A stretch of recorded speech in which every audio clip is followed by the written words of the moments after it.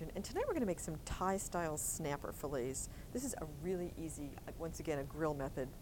You can tell it's the time of year I love to be out on the grill. This is a piece of foil, simply. I've got a red snapper fillet here that I put down, and I would now top this with any veggies that you have around. You could use zucchini, cucumber, peppers, onions, green onions, anything that appeals to you. And then I've got a mixture here of ginger and fish sauce and garlic and some fresh lime and a little bit of olive oil. And then I just sprinkle or spoon about a good heaping teaspoon of that all over the fish.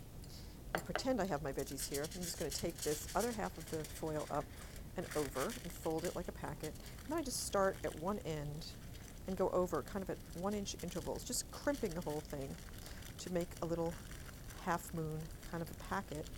And I put this on the grill in literally 3 to 4 minutes aside, and you're done.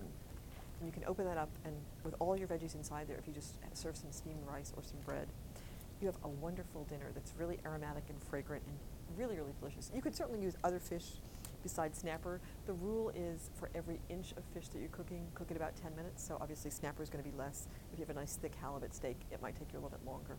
Susan Westmoreland in the Good Housekeeping Kitchen, helping you take back dinner time.